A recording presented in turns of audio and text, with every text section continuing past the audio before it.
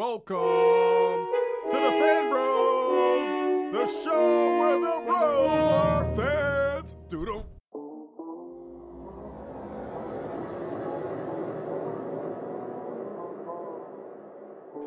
And what's up, Internet? You're listening to FanBrosShow, the voice of the urban geek for all nerds,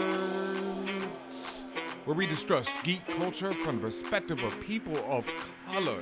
It's your boy, DJ BenHaMeen, a.k.a. Wakanda's favorite DJ, the anti-trife equation, Soldier 70 Spliff, Vic Stone, amongst other things, Mr. Miracle Whips. I got a million of them. I could keep going all night, but for now, I'm going to keep it moving because I'm joined by Chico Leo, a.k.a. the Wookiee from Brooklyn, a.k.a. Carmelo Apathy,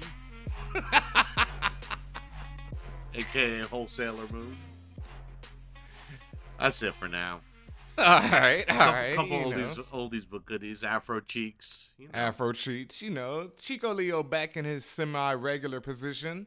Tatiana isn't here tonight, but she is here tonight because we got an extra special jam-packed episode. The spaceship is on and popping. We got all kind of people up in here. She in the back right now effing with them dilithium crystals trying to get the engines going, but we gonna get it all together in a second. But for now, we here, like we said, it's voice of the urban geek.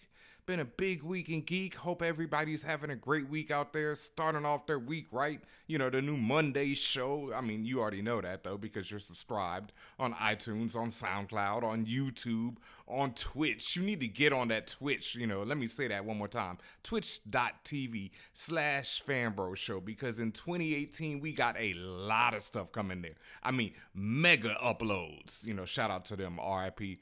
But yeah, we got much coming, Twitch TV in 2018.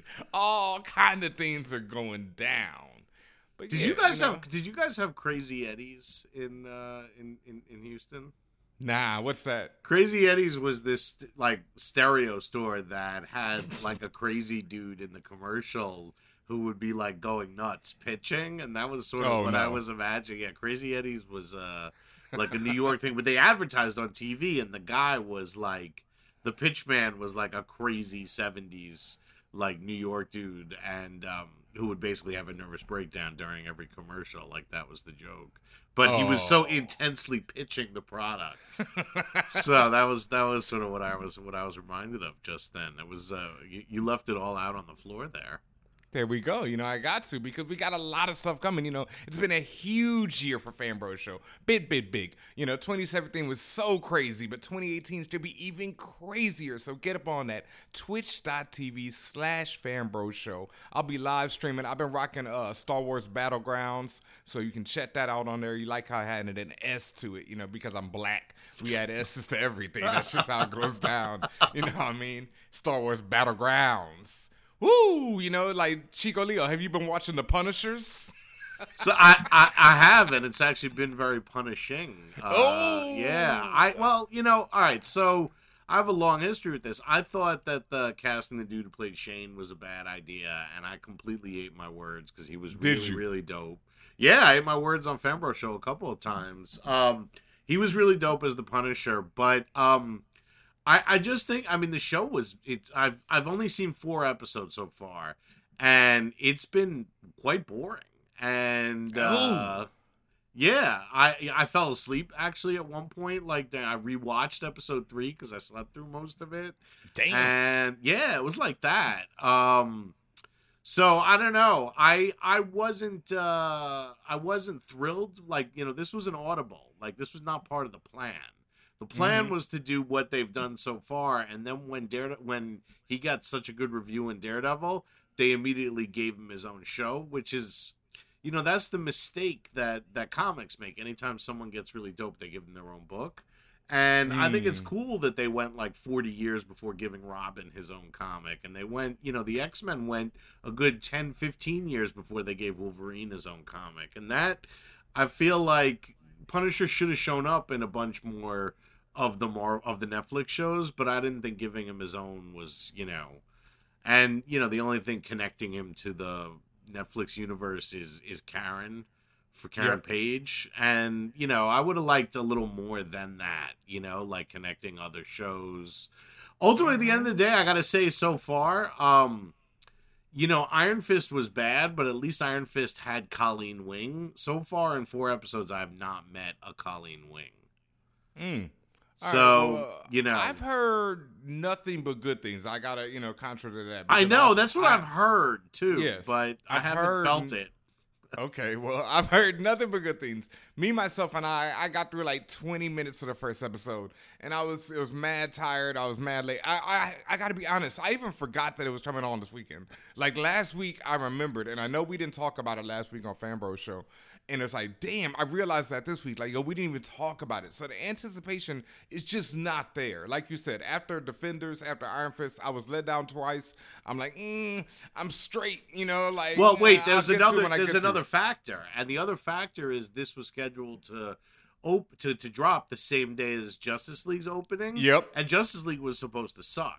But Justice League didn't suck, and so because of that, all the air, nobody's talking about the Punisher, because the other DC movies have been so bad that all Justice League had to do was to not suck and be somewhat good, and I thought it was better than that. That's all it had to do to literally eat up all the oxygen. So, you know, they bet wrong, and nobody's talking about that.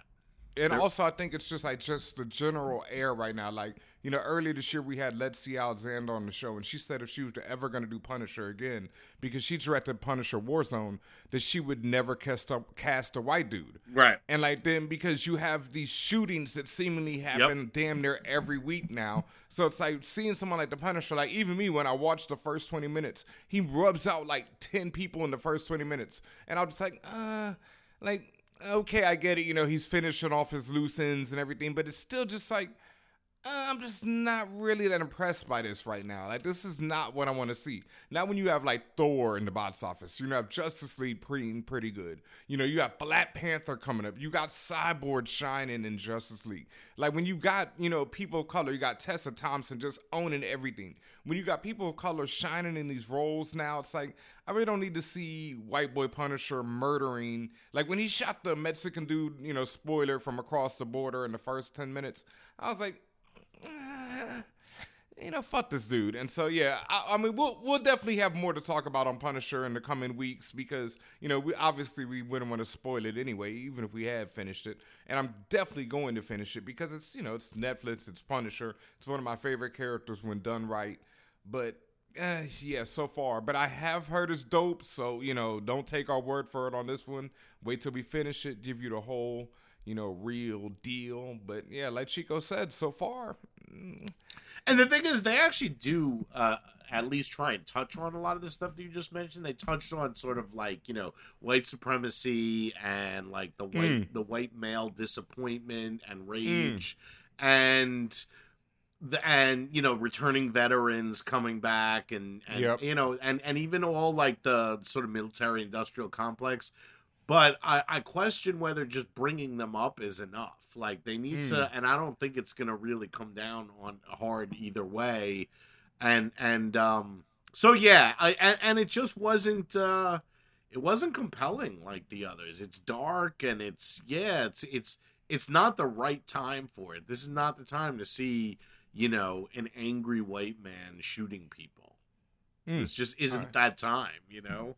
Yeah, no, I mean, I fully agree. And it seems that it wasn't just, you know, Justice League taking the sales out of it, because Justice League this weekend is projected to only make $98 million. And while that's a whole hell of a lot of money to somebody like me, for something like Justice League, it needed to make, like $200 million or, you know, at least 150. I mean, yeah, it is the lowest debuting movie of any of the DCEU, you know, since they started with Man of Steel. Basically. Well, that's their own fault, in my opinion, because they put out so many whack movies. Like they've shot themselves in the foot. This is solid. This will have longer legs. Like, people will still be seeing it in 2 or 3 weeks because it does have good word of mouth. Whereas nobody was seeing 3 weeks later. Were people really still seeing, you know, I guess. Well, Superman. They were seeing BVS, but I don't know if they were seeing Suicide Squad 3-4 weeks in. Doubtful. But, you can check our review. We dropped our review on YouTube. Me, Chico, Leo, Tatiana, and Jeff J. It's a 4-person review. And we all pretty much liked it. And a lot of people have come back at us this week either disagreeing or agreeing. If you disagree or agree, hit us up at FanBrosShow on Twitter, because we are always open to talk to people about it.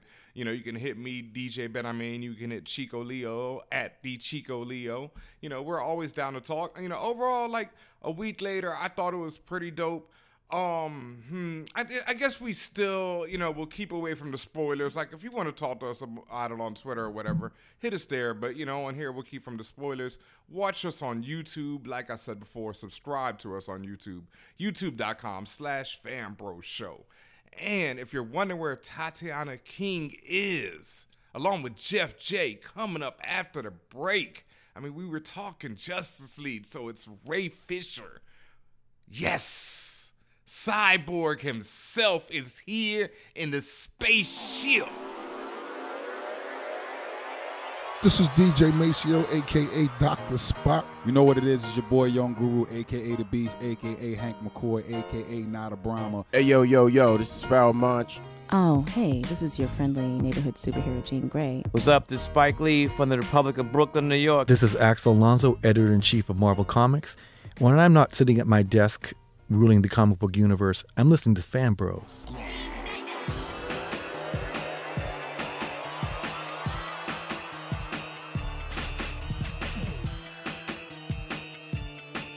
What up, Fan Bros? Welcome back to this spectacular, sensational episode. As usual, we bring you the goods every year. This year is like no other because this is probably our best year. Would you say so, Jeff? I would have to, right? So, right. Yeah, it is, for sure. You have no choice. I have no choice, but it has been. It's been an awesome year.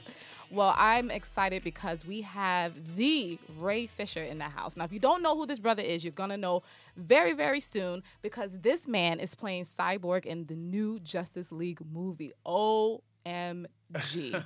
the first live action Cyborg right. in the movies. Right. So that's even... Right. So that's even higher. So the reason why we're so excited because we're nerds here. So who isn't? Who isn't exactly? Facts. So we're into this. We think it's a big thing. We think it's huge that we finally got a black character on screen. Yes, clap that up. Thank you. I like this. I love having a live studio audience. This is great. So I have mentioned that a lot of people may not know who you are. When we looked you up and looked in your details, we was like, oh, this is a classically trained actor. This is a serious actor, not an actor, but an actor. Artiste. Well, I think any actor that takes the risk in putting themselves out there in front of people, you're a serious actor at that point. I've studied theater since I was professionally for about 10, 12 years. Mm-hmm. And, this is my first go at something in the filmscape. But, there's been a lot of grind, happening behind the scenes, since before all this happened. People are just like, he came out of nowhere. It's like, no, I've been places. You just haven't seen the places I've been just yet. Well, you ain't come out of nowhere. You came out of Camden. I came out of Lawnside. Lawnside. I would say okay. Lawnside, New Jersey, so yeah. What's that like? What's the difference? Camden kind of hood, right? Well, no, Well, it's I was born in Baltimore, Maryland, and I spent the first few years of my life living in Camden. Okay. And my family moved back to where they were originally from, Lawnside, and that's where I spent most of the years growing up. That's where you claim. That's where you. I try to claim as much of New Jersey as I possibly can. But the thing is, it's all one love down there. And it's one of those things like you. It's us against Philadelphia. Right. No, I'm just joking. People call us Philly adjacent. Right. That's like a suburb of Philly. That's southern. That's like y'all tri-state area of Philly, Camden, and then that's what they say. Delaware. Yeah. So as much of New Jersey as I can represent, I'll do it to the fullest. So. Okay.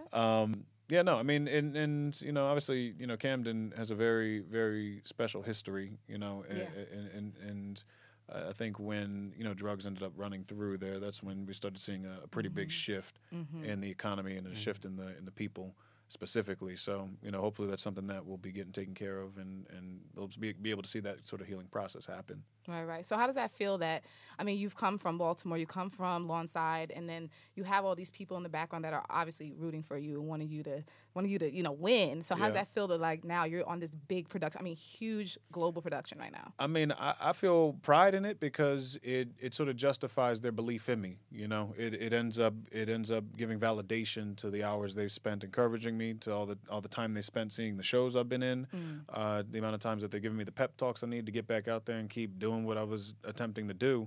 Like it feels like it's just as much for them as it is for me.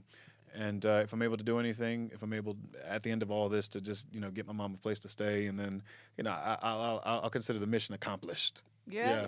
So were you into like any of this, what we would consider now the nerd or the geekdom when you were a kid? What were your absolutely. things? I loved Batman. I loved all the animated series. I loved the films. I loved Blade. I would watch anything. It didn't matter. Marvel, DC, I was just a fan of the characters themselves. And I'm still a fan of all the characters. Watching the animated series is, a lot of times I find them to be much better than a lot of the other media that's put out there.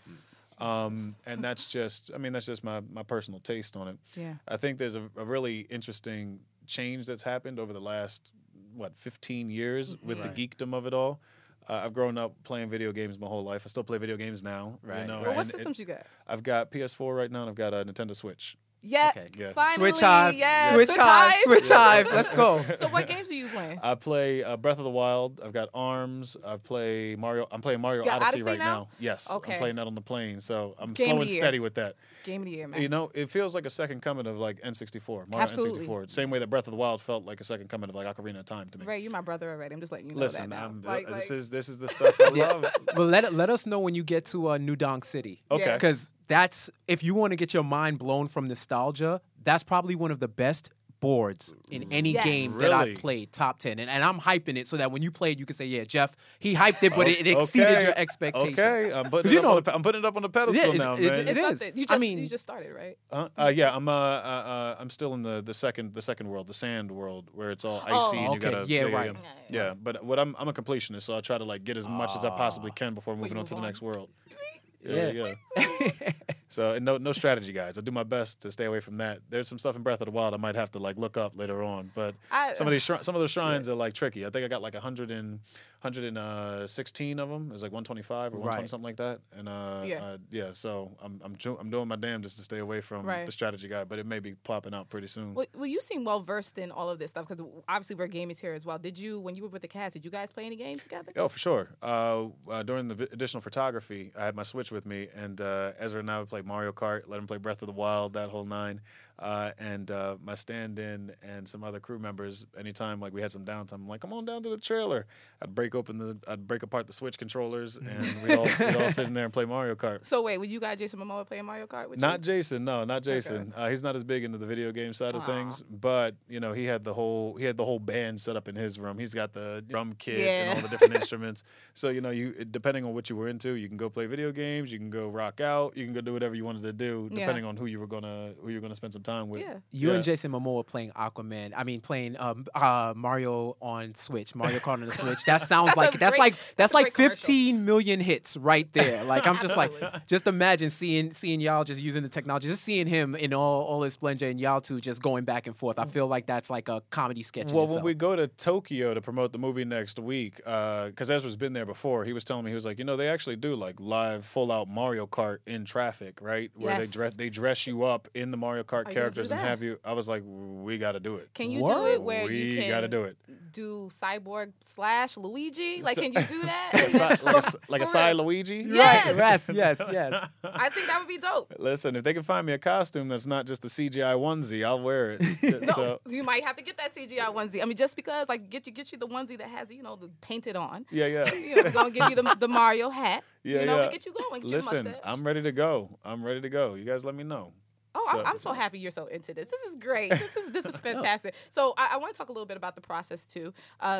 You gained a lot of weight for this. You did a lot of training. You went hard. How different was this from like your daily life? Because I'm not sure if you do this normally. No, the previous project that I was working on prior to this was I was playing Muhammad Ali in a show off Broadway here in New York City, and I ended up putting on 20 pounds just on my own, just in eating and training and lifting and that kind of stuff. And that process was about 2.5, 3 years.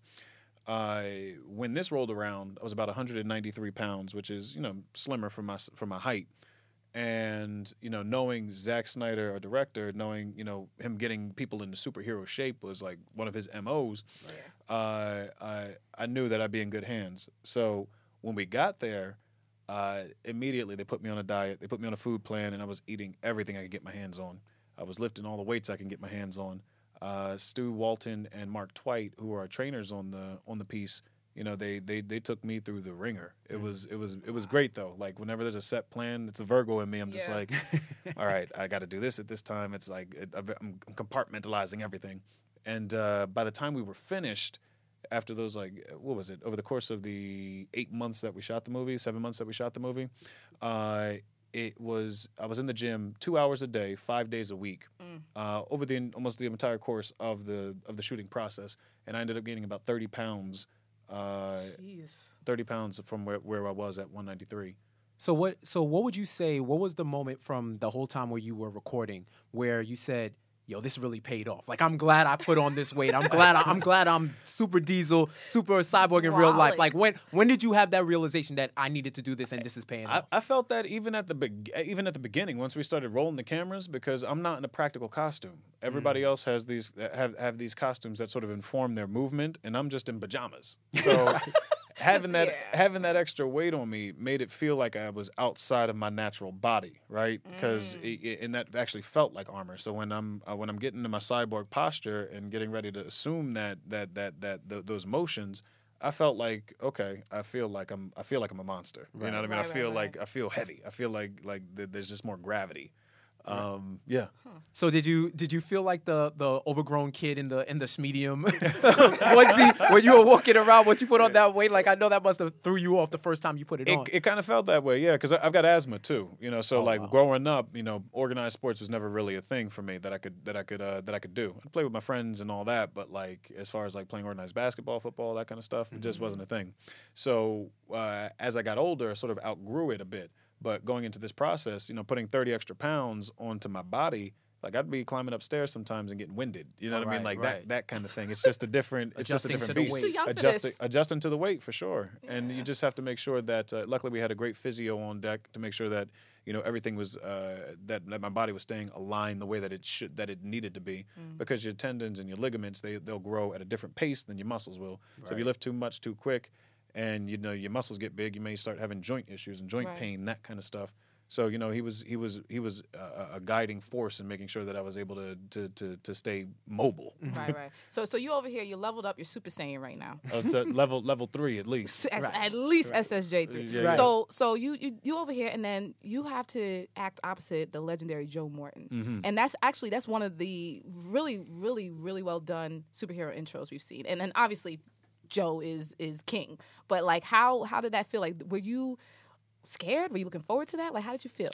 I mean, the crazy thing is, you go into it, and part of it is, well, let me backtrack just a second. Sure. So, when I was studying to be an actor, and when I was in New York grinding, I used to work at the theaters on Broadway, and I was bartending for those theaters.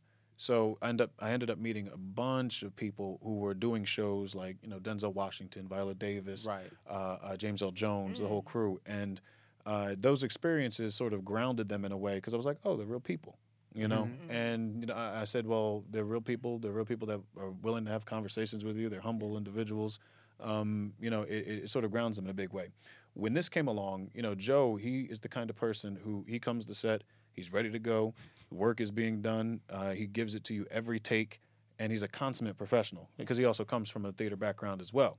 So being able to see his work ethic and just watching him move from place to place, shooting Justice League, then going back and shooting parts of Scandal, then coming back for additional photography while he's doing his one-man show, like playing Dick Gregory. I was in awe of just the tenacity and the drive that he had. Or that he has rather, and to this day, I'm looking at it as an example of like where I would want to be when I reach his age, or where I hope to be. you know, when I reach his age. Accomplished. Absolutely. Confidence, you know. Absolutely, and always on it. I just want him to do my performance review at work. Like, I just want him to come in and just do a monologue. You are a boy. You know? need to give him a raise. You should give him a raise. You will give him a raise. Like, I feel like he could come in, and if I ever got in trouble with my mom or anything like that, I'm like, Mom, listen to Joe. He'll tell you why it happened and why you should. He's good at explaining some stuff to you when need be. But you know, he's the kind of person. He comes in, he does his work, you know, and he's humble enough to where if you've got a question about anything, character work, any of that stuff, you know, you have a fluid conversation about it. Right. You know, it's never there's no sort of ego with respect to that. Right. So what I want to know, because you know, we want to get closer to Cyborg. What intrigued you about playing Victor Stone? Like, what forced you, not forced you, but what kind of gravitated you drew me to the yeah.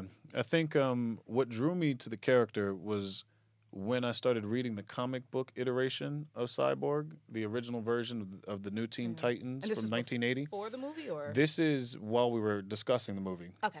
I was able to get acclimated to who he was, because my only interaction with Cyborg was through the cartoon show back in the early 2000s when that's the dope Teen Titans. Well, Teen Titans. This is the original Teen Titans, yeah. So, but for me, I was like, well, I don't know if that's enough to get me like super excited about the character, because it's a much different version than what the Justice League situation was. Mm-hmm. So being able to go back and look at the history of Cyborg, I was like, oh, there's a lot to chew on. You know, he's not comedic relief. You know, this is a person going through real grounded situations.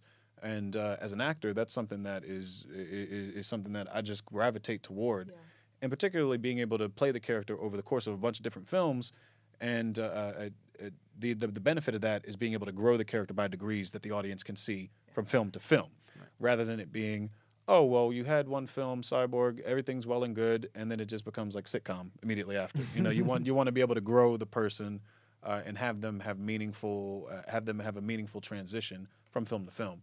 So that's one of the things I think you know we scratch the surface of with Justice League, is this idea that his journey will continue, his healing process will continue, the relationship with his father will continue to mend.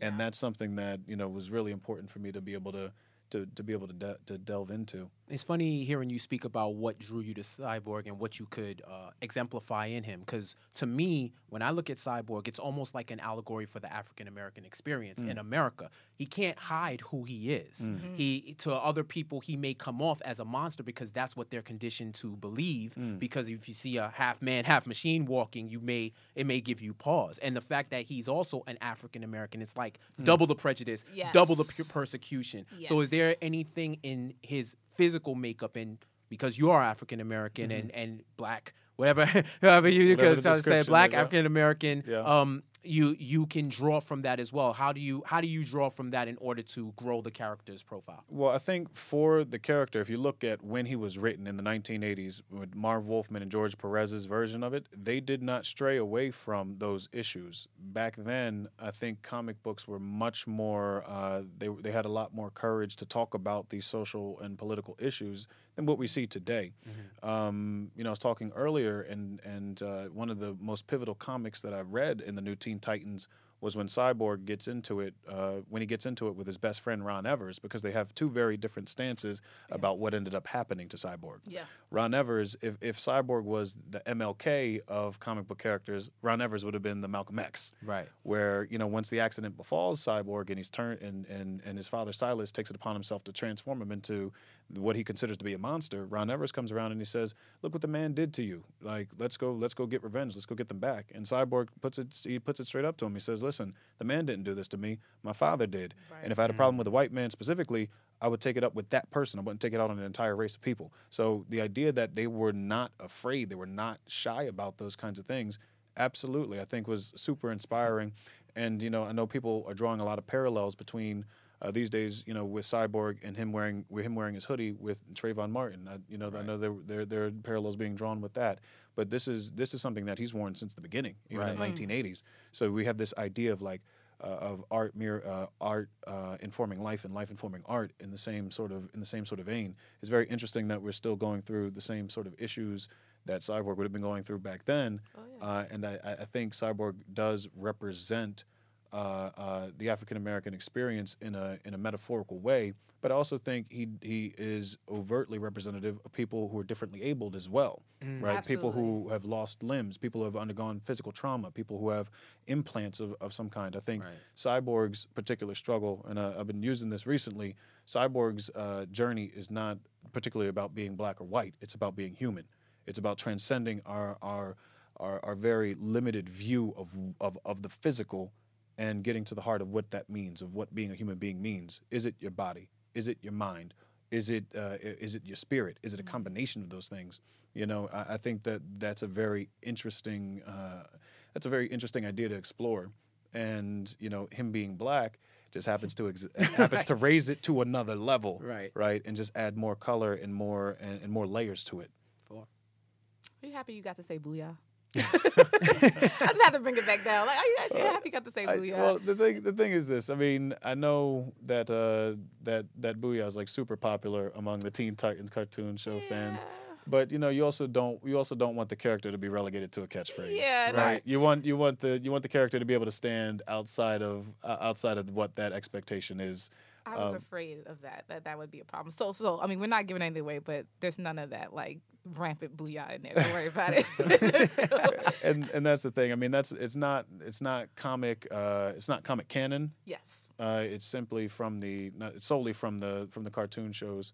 But I understand people's desire for it. I understand, you know, it's extremely popular. But you know, you also have to marry the idea of the story you're trying to tell with who the character is. You know, not only in the comic iteration, but all the iterations of it. So. That was a very beautiful way of saying nah, man. But I'm happy you said that because I agree. I just rather it be that way. So you know, just bring this all together. Like you're part of what we're calling like the Melanin Majesty of when it comes to superheroes. Like we have Tessa Thompson as Valkyrie, the entire cast of Black Panther. Then you have on the CW, you have Black Lightning coming out, and like here you are, you're portraying a beloved character, Cyborg, and now we're just seeing this grow. Like, so how do you see this going on in the future? Like, I hope we can continue to tell stories that are relevant. I hope we can continue to tell stories about Cyborg that accentuate his humanity, right? What I would not want to have happen is for us to run out of material before our series is done, you know, because then you know characters end up floating around in this like nebulous space where they could be there, they could not. You know, you don't want somebody just there because you've established that they're part of the universe. So, the thing that appeals to me as an actor are stories that ask tough questions, and I would like for us to continue to ask those questions with this character. And that's one of the beautiful things that I think Zack Snyder and Chris Terrio have sort of developed is this idea that there is gray area. This idea that you know it doesn't that being a superhero is not necessarily easy. That there are consequences to having these powers. You know, I grew up loving Batman, but when I think about as an adult now, when I think about what I'd have to give up in order to be Batman, I say, well, maybe not so much. Like if you had to watch your parents be murdered in front of you in order to have that be over again. That's right. to have that be the driving force, you'd say, you know, I like being able to fight crime is great. The gadgets are great. The money's great. But at the end of the day, all Batman wants is what anybody has ever really wanted, and that's that piece of their life that they're missing. You know, he just wants if he could go back and trade it all in, he would. So being able to tell those grounded stories that actually have gray area is what's important to me, for sure. And Cyborg being the mix of technology and humanity that you know that we live in today, there's a lot you could play with. Yeah, so I know everybody's asked you want to do a Cyborg movie, and you're like, well, yeah, I would love to. I'd like to do a Cyborg movie too if you needed a stunt double or something like that. But are you able to do it? Because I know with different studios, you sign the contract, and you're on for X amount of films. So what is it looking like? Not to pat your pockets, but I'm just asking in terms of how far. Like you did BVS, you did Justice League. So what does the future look like for you and Warner Brothers? Well, I think with Cyborg in particular, things are obviously the standalone is in development. They announced it a couple of years ago, and we've got some other films on the slate coming out beforehand. As far as my personal feelings about it, I would love to do a Cyborg standalone with the caveat that it is a story worth telling. Right. Okay. And that's about as descriptive as I can get with it. Now, do they let you know, like, all right, we're going to hold you for X amount of films. Because I know there's been other actors who, like Tom Holland, they won't even let him see the script because they know he runs his mouth and he'll leak it out. Really? So just in terms of, like, it's like a running joke. There's NDAs you sign, and the thing is, I mean, anybody that touches the project, you know, even if you have, you know, friends who want to come see the movie prior to it coming out, because they'll let you do that sometimes, just to, you know, just because it's just one of the perks of it. They'll make people sign NDAs saying that, hey, listen, you say anything about this, we will sue every little bit of your life away. And trust me, I don't got that for you, so I'm not going to let you go to talk anymore about it. You're Cyborg, you got a hand cannon. You can just say, not today. Not today. Well, if I wanted to watch the movie anyway, Cyborg could just tap into wherever you got it stored on your hard drive and just get it anyway, right? Maybe he can go get Sally Mae and free us from this. I'm just letting you know, you have a permanent seat on the FanBro Show at any time. If you want to come in, yes, because you have proven yourself over and over. Every little thing he said, I was like, oh, he know about that. He know about that. Sign, sealed, and delivered. I mean, it's a labor of love. It really is. This is, like I say, this is the perfect marriage of what I love as an individual and what I love professionally coming together. And that's not. It won't get any better than this. Anything from this point forward, it will be a lateral move. You know. Sure. Absolutely. Yeah. All right, perfect. So you have survived the interview segment, but now we're going to take you into the brap segment, like brap. Oh man! And what that is? He's like, wait a minute, wait. Tell me about this. What's happening? It's supposed to be our quick fire, rapid question and answer session. Okay. But you know, if you need to explain something, you can. So we're gonna give you a series of questions, and you pick one. Okay. And if you feel you need to explain yourself, you can. Okay. So are you ready? Go. Okay. All right. The Falcon or War Machine? War Machine. Okay. In terms of hoodie heroes, we're going with Luke Cage or Cyborg? Cyborg. Where was Hoodie Mello on there? Like, you gotta have Hoodie Mello on there. Hoodie Mello on there. But let's do it. You still gonna pick Cyborg. You still gonna pick Cyborg. Wait, Hoodie what? Sorry? Hoodie Mello. Carmelo Anthony, the Hoodie Mello. Yeah. All right. The Wire or Breaking Bad? Ooh. You know, I haven't seen the entire series of The Wire, so I'm gonna have to go with Breaking Bad because I know I've seen the entire thing. So that's my answer to it. That's fair. Good. Magneto or Professor X? Magneto. Oh, you said that quick. Like, he was like... Villain agenda over here. Hey, I love it. Lex Luthor or Dr. Doom? Lex Luthor. Yes. Oh, are we not related? I think we must be. Superman or Batman? Batman.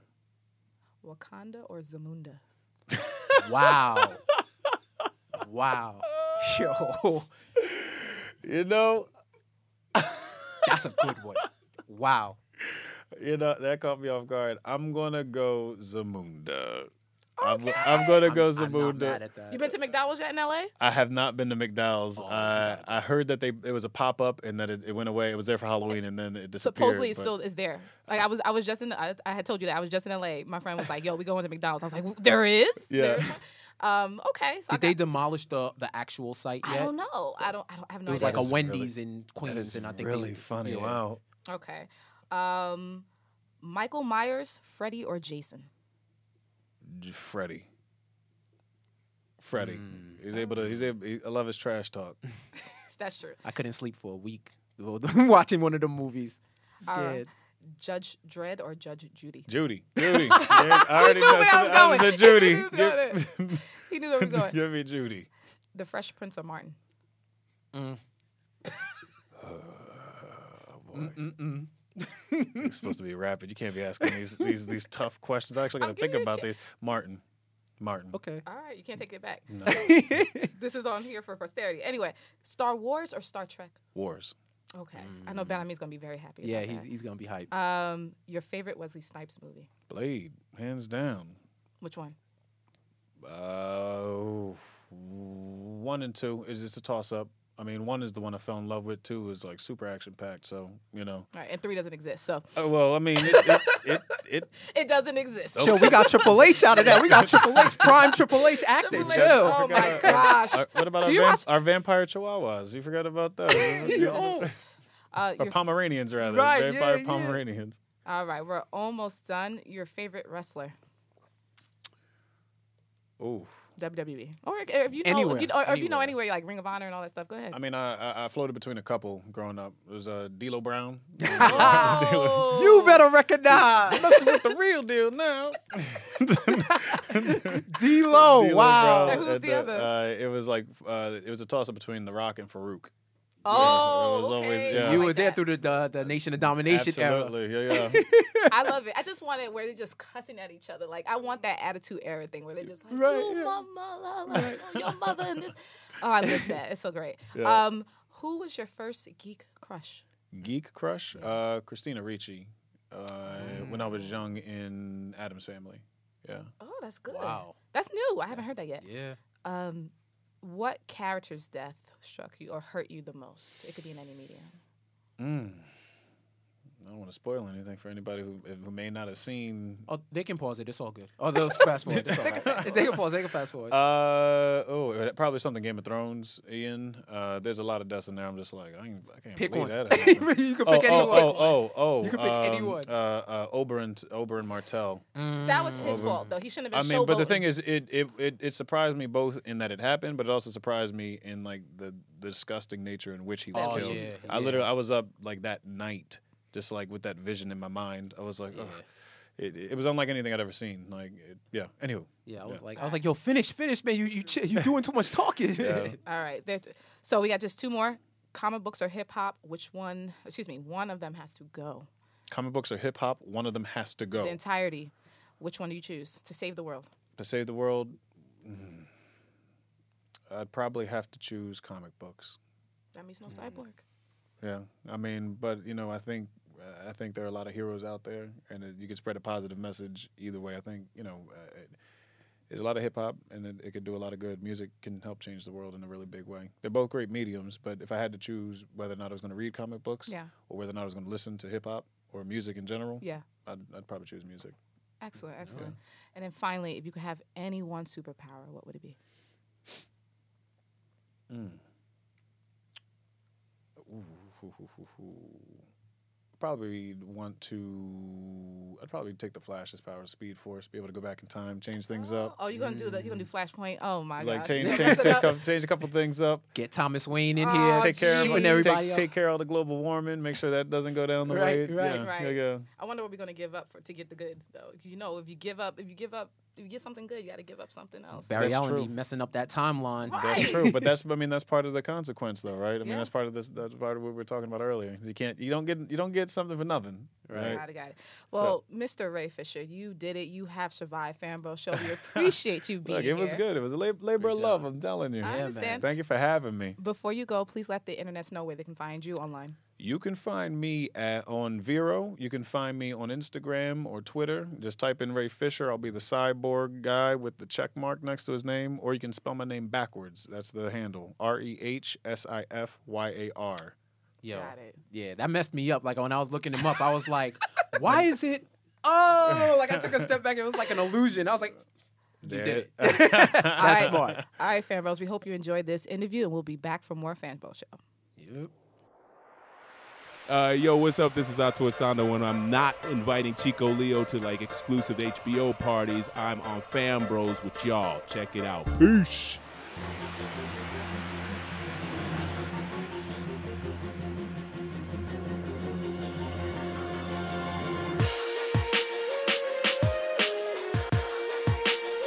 And welcome back, internets. Thank you. Big shout outs to the brother Ray Fisher for coming in and dropping the knowledge with that incredible interview. Like I said, to me, he stole the show as Cyborg. I thought he was, just a surprise of the year, perhaps. Because I fully expected him to be trash. I fully expected that, CGI just to look terrible. And he was dope as hell. He had some of the best scenes, some of the best dialogue. Big shouts to coming through for dropping that incredible interview. You know how we do. It's FanBrosShow. And speaking of FanBrosShow, coming up very soon, we talked about it last week, the For All Nerds Awards. Yeah, put an S on that too, because that's how I do. It's coming up soon. If you remember this year, we had Ato Asando join us for the For All Nerds Awards. It was, live on YouTube. We're going to be doing the same thing again. But first, before we even get to that, we got to figure who we want to have as our guest. So this week, we'll be running a poll on Twitter at FanBrosShow where you can vote to see who is going to be the special guest host or perhaps guest hosts of the For All Nerds Awards. You like that, Chico? I like that. I'm just trying to think who. Well, we'll see. We'll see who the final contenders are. I mean, we were thinking all kind of people. Perhaps Otto returns. You know, perhaps Lexi Alexander, Allison Williams. Let's see, Wesley Snipes, if he would ever answer an email. Doubtful, but, we could see what happens.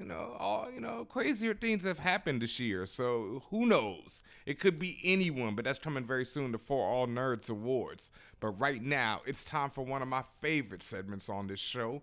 New listeners, this is...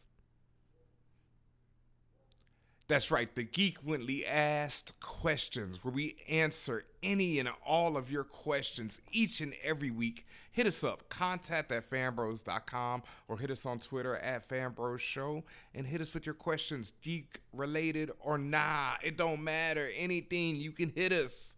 But first up, we got from friend of the show, George Carmona, the debater himself. We saw there was a Green Lantern in the first battle with Steppenwolf. What heroes or villains would you like to see in Justice League 2?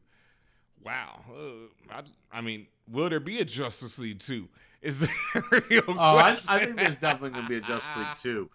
Well, spoiler for a second here, but so the closing sequence implies that there's going to be, the opposite, the Legion of supervillains, or the Legion of Doom or whatever. Yes. Yeah, exactly. So I'm assuming that we're going to see a lot. We're going to see, villains for each of them. They're going to get matched up with villains. Maybe it'll be Cheetah for Wonder Woman, and, was it Black Mantis, or Mantis for Aquaman. We'll get each of them will have a villain. It'll be interesting who they pick for Batman. Unless that's who Deathstroke is supposed to be for. But probably. I don't know. I actually would like to see Lobo would be dope to make a first appearance, and then maybe spin off into his own movie. Like, Lobo could definitely be the DC Universe's version of Deadpool.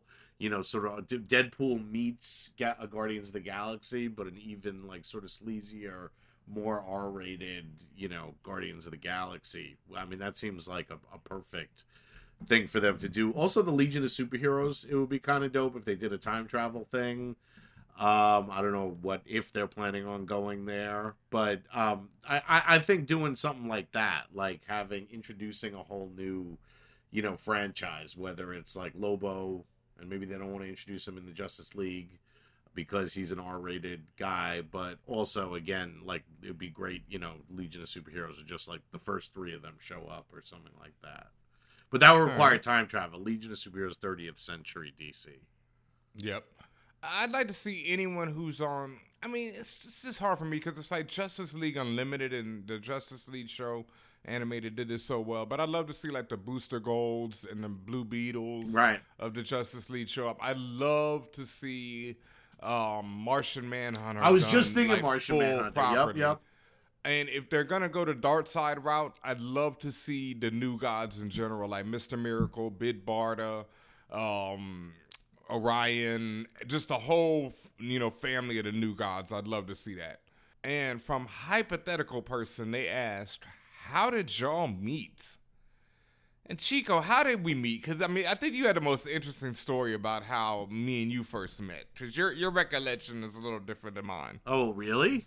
Yeah. Well, I don't know if, all right, so I don't know how there was an initial recording of a pilot of FanBros. No, before that, when we first met. That was I met you in the offices, and I think you were late because you were breaking up with somebody. Oh, wow! Or getting broken up with, I'm not sure. I'm not sure either. We met in the offices of where we recorded in the beginning, which was not the first place that LSN recorded. No, not at all. Nope. But you always told me that I came off kind of insane to you. I think with your words. Well, you certainly have a vision that is somewhat, when you're expressing it, is not unlike Peter Finch in Network when he opens the window and screams, "I'm mad as hell and I'm not going to take it anymore." He's kind of waving his fist in the air and he's a little wild-eyed. You know, sometimes DJ BenHaMeen can get that kind of, spirit going. It's like, not that different from like Mel Gibson before all the battle scenes in Braveheart. That's a good one. Yeah. As long as it's not Mel Gibson on the phone. No, with his girlfriend. No, definitely not that. Yeah, no, you need a horse. You should be riding up and down like in front of groups of men, screaming exhortations on a horse. Waving a sword around. Yeah, exactly. Oh, well, yes, a hypothetical person. That's how me and Chico first met. We were actually introduced by the Godfather, the Emperor Darth Vader himself, Chris Morrow. The Podfather. Yes, the Podfather himself. That's we were introduced by Chris Morrow, and he told me that, there was this guy, Chico Leo, who I just had to have on FanBrosShow that, is an absolute genius and just a wild man himself. And he was damn right. So that's how we met. Tatiana came along because both me and Chico knew her through Twitter and did not know, anything else. But we both knew that she was popping on Twitter. And so we both hit her up and was like, come along. Same as with Jamie Rigetti. We hit her both up. And I didn't know either of them from anything. And, the magic just popped off from there. That's and right. Boom. Yeah, no, it was a 4-person operation for a while. Yep, that's right. I mean, it's still gotta go back, and that's true. Well, now it's like an octopus. Now it's like Hydra. Yes. When one limb gets cut off, 2 more limbs appear. There you go. And speaking of 2 more limbs, from Negus Obscure, he asked, with the news of yet another Star Wars trilogy, where would you like the franchise to go? Ooh. To me, just away from the Skywalker family. Yeah. But at the same time, to me, it's like, well, I don't know. No, there are some great stories. Honestly, I would like to see Knights of the Old Republic. I'd like to see Revan. I'd like to see Revan, whatever. I'd like to see all that good stuff. Like, I'd like to see the classic video game, and that whole universe where the Jedi were popping and the Sith were popping and everything going, the whole history of it. I'd like to see that. Yeah, I feel like anything, although, I mean, this isn't Skywalker, although it's related. I mean, an Ahsoka Tano trilogy would be really dope. Yeah. But I kind of feel like I'm done with, 3 generations of Skywalkers at this point. Like, we don't need more. And this, will have been the 3rd trilogy about the Skywalkers. Mm-hmm. So, especially when Rogue One was so good. Yes.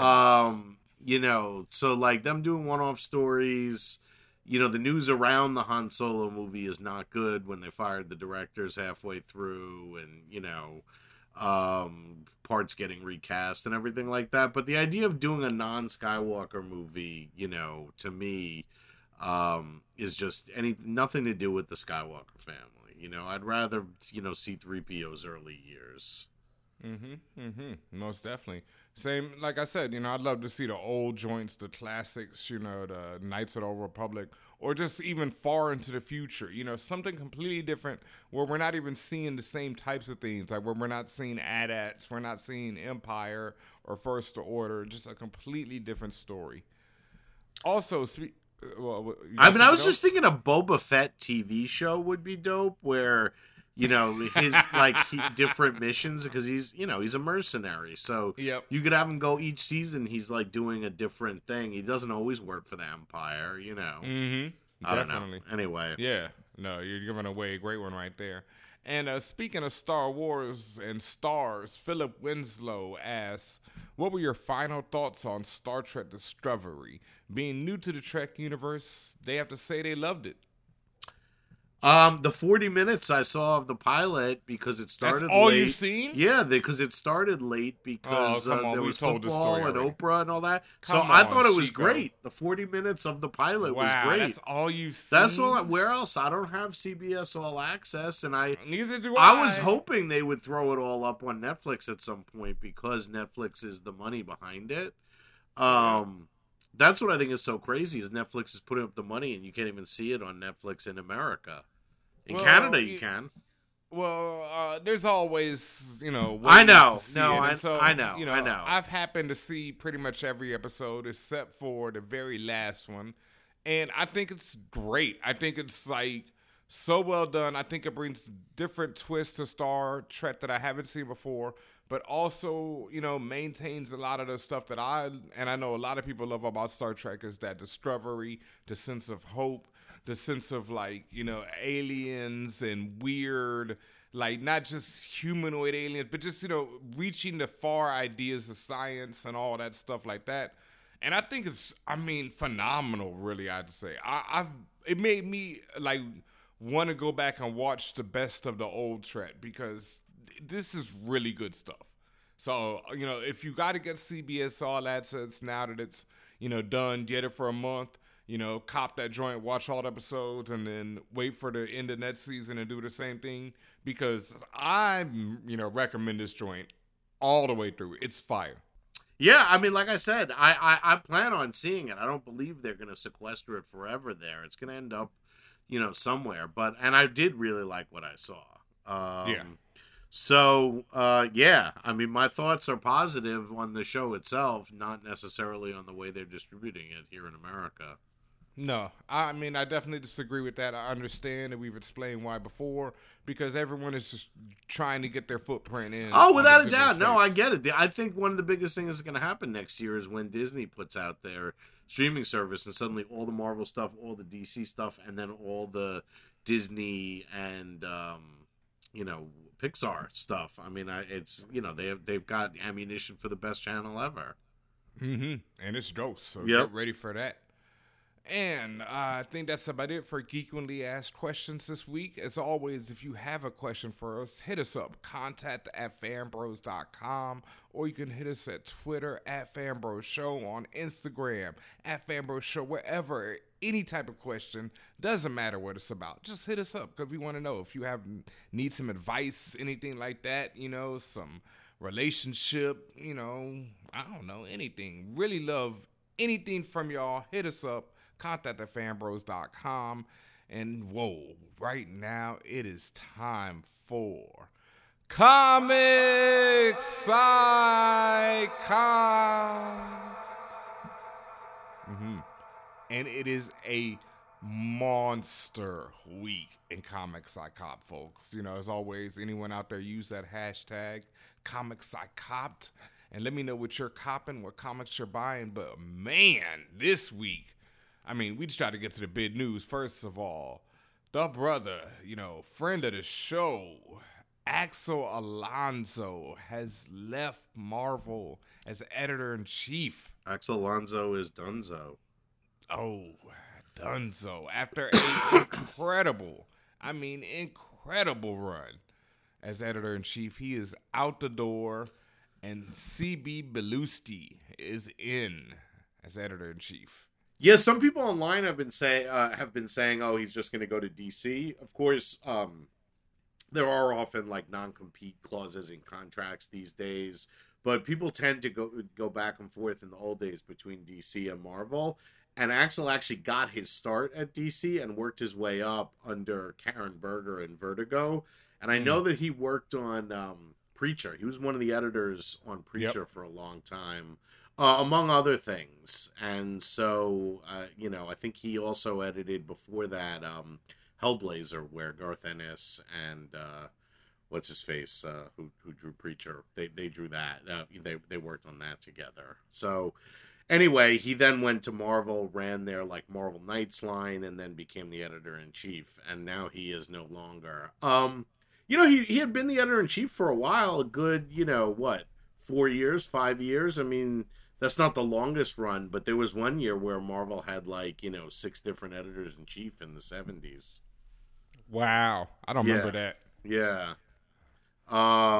So yeah, I don't know. He could very well make the move over to DC. He could do something else. I don't know. I know that as of yesterday, he hadn't written anything on his Twitter page in 4 or 5 days. Yeah, no, he's definitely keeping quiet. And CB Belushi, people are saying online that, it's a pretty good choice. He has a great eye for talent. He was actually one of the champions of Runaways, which was my pick of the week last week for Comic Psychopt. And I just think that, Runaways is one of the best series. I can't wait for the TV series that's coming out on Hulu soon. So if, he's got that eye for talent because, Runaways is written by Saga, Why the Last Man. Oh, Brian K. Vaughan, who's one of the best guys out there. Yep. One of the best ever. And so, if CB Belushi has an eye for talent like that, then I'm down with this. Looks good. And as far as comics that I actually copped this week, I picked up the latest issue of Invincible, which is now issue 142. There are only 2 issues left. This issue was the final showdown between Invincible and Robot, which has pretty much been building since like maybe the 3rd or 4th issue of this comic book. So it was, yet another great issue as we wind down to the end. And once again, I think Invincible is going to go down in my top 20 of all time. And so definitely check that out if you haven't already. Start at the beginning. It's one of the best books I've ever read. Also this week from Image, I picked up Maestros, right? It's Maestros, like the multicultural Maestros. I should know that. Anyway, it's this book by Steve Stroce. Is that how you pronounce my man's name? I never know. I think it's Scroce, but I'm not 100% sure. Steve Scroce, I think. Yeah, Steve Scroce and Dave Stewart on art. And I really like the book because of Dave Stewart's art, but it's the story of this kid. Well, he's now like in his 20s or whatever, but he's a kid who, it's kind of like a Harry Potter-esque story, but very much darker. It's like this kid whose parents are wizards on this alternate plane, and his dad is actually like the, sorcerer supreme of this universe. But he's raised on Earth because he's a fuck up, and I think his mom is human or whatever. And then one day his dad dies, and he gets to become, the sorcerer supreme. And it's the 2nd issue. So far, it's pretty cool. I'm really loving it because the art is really dope. But, it's a cool story. If you're interested, check it out. Maestros from Image Comics, only on the 2nd issue. So 2 issues so far, pretty good. But, like I say, it's a short week this week because I was just absolutely blown away by Wicked and Divine, issue number 33. I've talked about this book on and on and on. There's a great 3-part interview with the creators on our YouTube channel. You need to check it out. But Wicked and Divine, issue 33, just pretty much sealed the deal for me. Wicked and Divine might be one of my, Invincible's up there too. I'm saying it, but yeah, top 20 all time, yo. Just... I read the first trade paperback and I liked it, but of all the things that you've hit me to, I love Saga, I love Chew, Wicked and Divine just never grabbed me the way Chico. Yeah, I know a lot of people. No, I know a lot of people who that's like their number 1 pick each week or each month. Chico, I just want you to go back because you as a music person, especially right now, you is like just you got to go back because what really blew me away in issue 33 is when it showed how tightly plotted this whole series is, how everything that you might read in the first trade that you might not understand or makes no sense even in the first trade is really just brilliant foreshadowing. Right. No, and I believe it. No, I will go back and revisit it. Absolutely. Like, absolutely, oh my God. I was just stunned after I read this issue this week. Like, I was just sitting there floored. Like, everyone out there, definitely, Pick of the Week doesn't do this justice. This might be one of my top 5 books of the year. No, definitely one of the top 5 books of the year. Like, single issues. And it's battling for that top spot. So as always, make sure you let me know on Twitter, on Instagram, wherever. Use the hashtag comments I copped. Hit me up. Hit FanBrosShow up. Show us what you're copping this week. I know I'm behind on a few things. People are saying that the Dark Knight's Metal is really picking up, and I can't believe that. Which I have to just point out, Dark Knight's Metal was edited by Eddie Braganza, who got let go last week by DC Comics. Yeah, so just that's all of that. Yeah, so maybe you mentioned the Axel Alonso quote unquote stepping down, but as everyone knows, he was fired. Wait, what? No. Oh, Axel. Yeah. Axel was fired from Marvel. They say he stepped down, but come on. Yeah. No. That's, they went in a different direction. They're changing things up. But no, Eddie Berganza was fine. Yeah, so you can't link them into two. No, see, when you put them in the same sentence, that's kind of it's But the for thing vastly different reasons, right? folks. Absolutely. And the Eddie Berganza thing, if you hadn't heard, I mean, it was all over Twitter for years, and eventually he's a strong bag. Yeah, so he got caught up in. I mean, the interesting thing is that Eddie Berganza, myself, and Axel. Were all worked at DC at the same time in the 90s. I just want to point out that none of the things Eddie was ever accused of doing happened until long after I stopped working with him. So, all right, well, yeah, Eddie Berganza dunned off, for vastly different reasons. Right. No, I absolutely. Yeah, but and our brother Axel Alonso. And so I mean it's but I also had been hearing really good things about metal.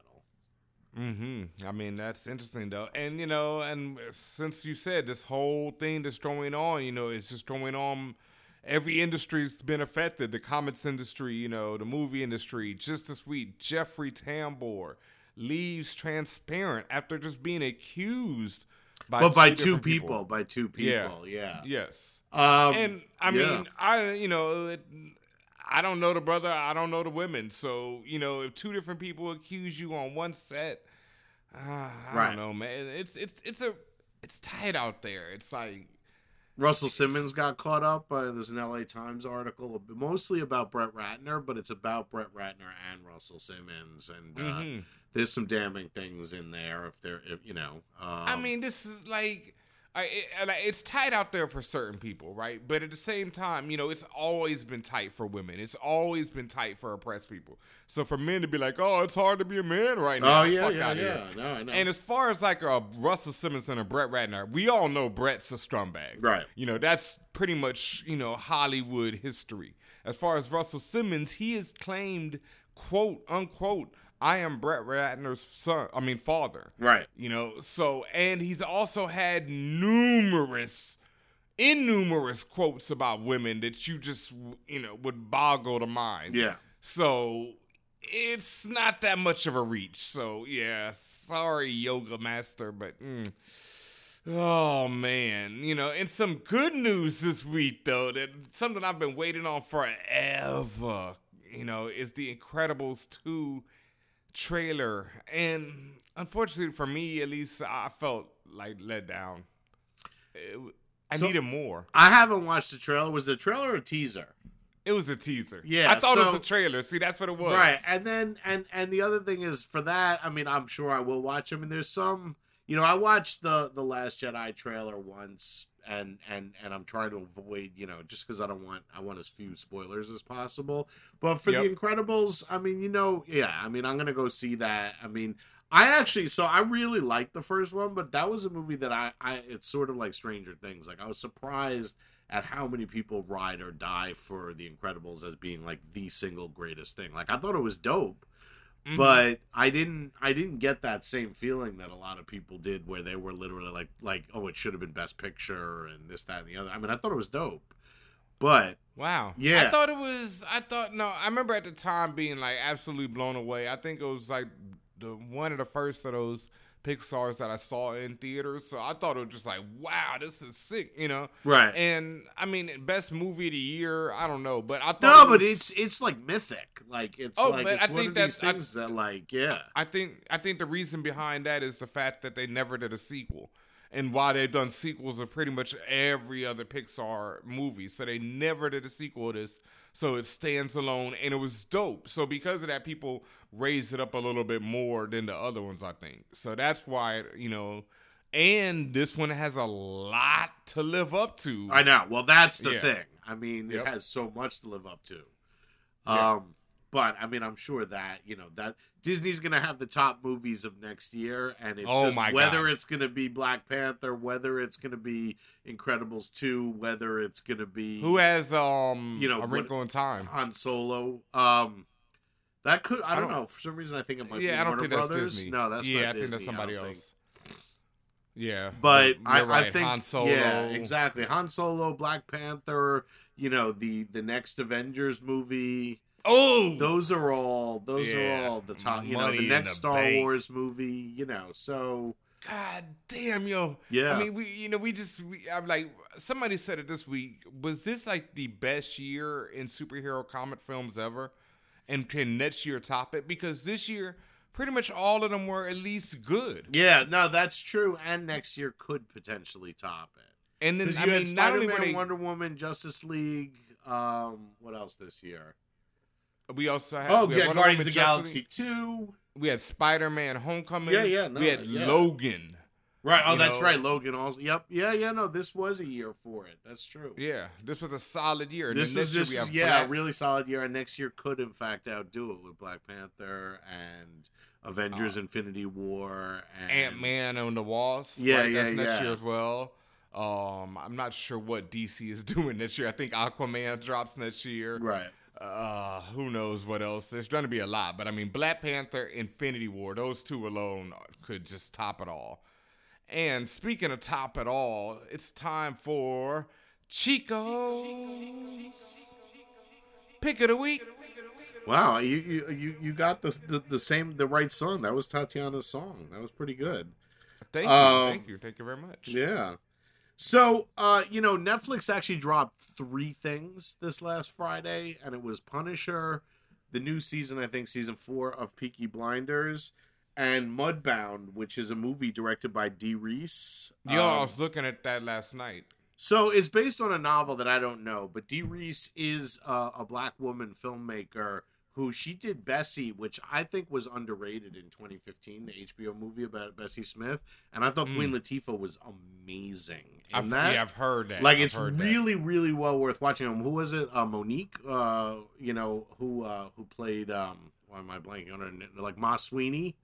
Who and it was just really, really, really, really good. So are you telling me this woman got a great performance out of Mary J. Blige? So yeah, this woman got a good performance out of Mary J. Blige. All right. And so it's basically, I mean, it's the kind of thing they used to do more than you don't see now, and it's basically like a generational thing about like a black family and a white family in the 40s in like Tennessee, rural Tennessee, where the white son and the black son come back from World War II, and they're both fucked up in different ways. And this sort of multi-generational stuff in the family. And is written and directed by Dee Reese. She also did Pariah a few years, which I didn't see, but I remember, and I think it was like a really good movie about like a queer black girl coming out, if I'm not mistaken, or not coming out. And so anyway, so I watched that and some of the Punisher and no Peaky Blinders, and I enjoyed Mudbound. I mean, it's the kind of thing where not everyone wants to see black sharecroppers or like white asshole landlord farmers and stuff like that, but there are really dope performances. It looks really good. Support movies by black women for sure. There aren't that many of them, and something like this maybe needs more attention than Ava DuVernay's Wrinkle in Time, because everyone's gonna see that. Word up. No, but Mudbound, yeah, and Mary J. Blige is like the matriarch of the black family. And Eazy-E's up in there too, right? Yes, exactly. He's the black soldier. He's a tank commander in Patton's army in World War II. So actually, there's stuff like that. If you're into, there's not a lot of it, but you do actually see like a black dude driving a tank and fighting Nazis a little bit in the first hour. And so and that was the dude who played Eazy-E in Straight Outta Compton. Yep, and he was also in King Kong. My man has been working. He got a bunch of stuff coming up as well. But, shout outs, because I saw that last night when I was about to turn on Punisher, and I watched the trailer, and like you said, the cinematography looked really good. Even in the trailer, I was like, yo, looks like Mary J. Blige is doing some real work. She's good, yeah. I had no reason. I mean, she's. I mean, I guess I've only seen her in music videos, but she's really good. And then the woman who directed it? What? Who's the woman who directed? Dee Reese, Deerees. And then the white family is Carrie, what's-her-face, who was like the love interest in The Great Gatsby, and then Jason Isaacs Not Jason Isaacs. Jason, it's another Jason dude. Jason Clarke. Yep. Jason Mitchell is actually the dude who the Eazy-E dude. Yes. Carey Mulligan and Jason Clarke, and then Jason Clarke's father is Jonathan Banks, who everyone knows from Breaking Bad and Better Call Saul as the hitman Mike. And, he just plays like a really cantankerous old racist white guy. So you got a great cast here. Yeah, it's a really good cast, and again, it feels a little like the kind of movies they used to make more of, like in the '80s and stuff like that. But it doesn't feel dated. Yep. Anyway, so that's good. I was pleasantly surprised. I didn't fall asleep during it, and I didn't shut it off, both of which I did do with The Punisher. Although I will finish The Punisher for sure. There's no doubt. We definitely are going to finish The Punisher. There's no way that we won't. We'll have more to talk about that next week. But wait, can I just say something? This will be the first one that I will have that premiered like on a Friday. That it was like Sunday evening and I hadn't finished it yet. Every single other I think one. You're right. I mean, I made it my mission, and you can do that. You watch, 4 or 5 episodes Friday, 4 or 5 episodes Saturday. And how many is this? There's only like 8 of these, right? It might be. I'm assuming it's 8. Like, you know. But I like Defenders, I think, more than a lot of people did.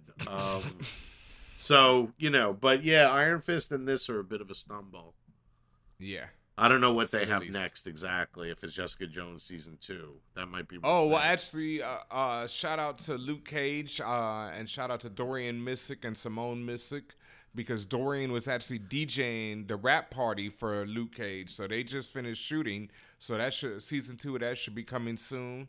A lot to look out for. As always, like I said, make sure you're following us on Twitter, on Instagram, on YouTube, all that good stuff. Hit us up this week. Make sure you check our Twitter, because we got the For All Nerds Awards coming up, and we need your votes to see who we're going to have guest host. And I ain't got nothing snappy to say tonight, so. FanBros, FanBros.